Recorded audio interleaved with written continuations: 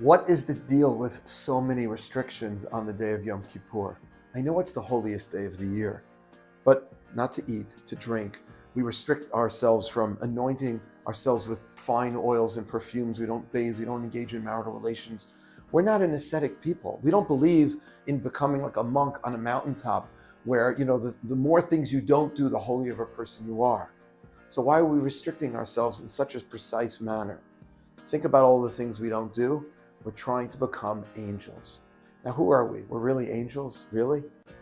But there's an angelic side. There's a deeper spiritual side of who we are. So we disengage one day of the year from physicality, and we express the more spiritual, angelic side of who we are. And this is also expressed in a famous tradition.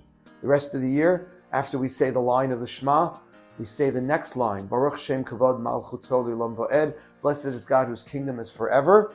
We always say that quietly because we have a tradition that Moses overheard the angels saying this. And therefore, we sort of stole it. So we say it quietly.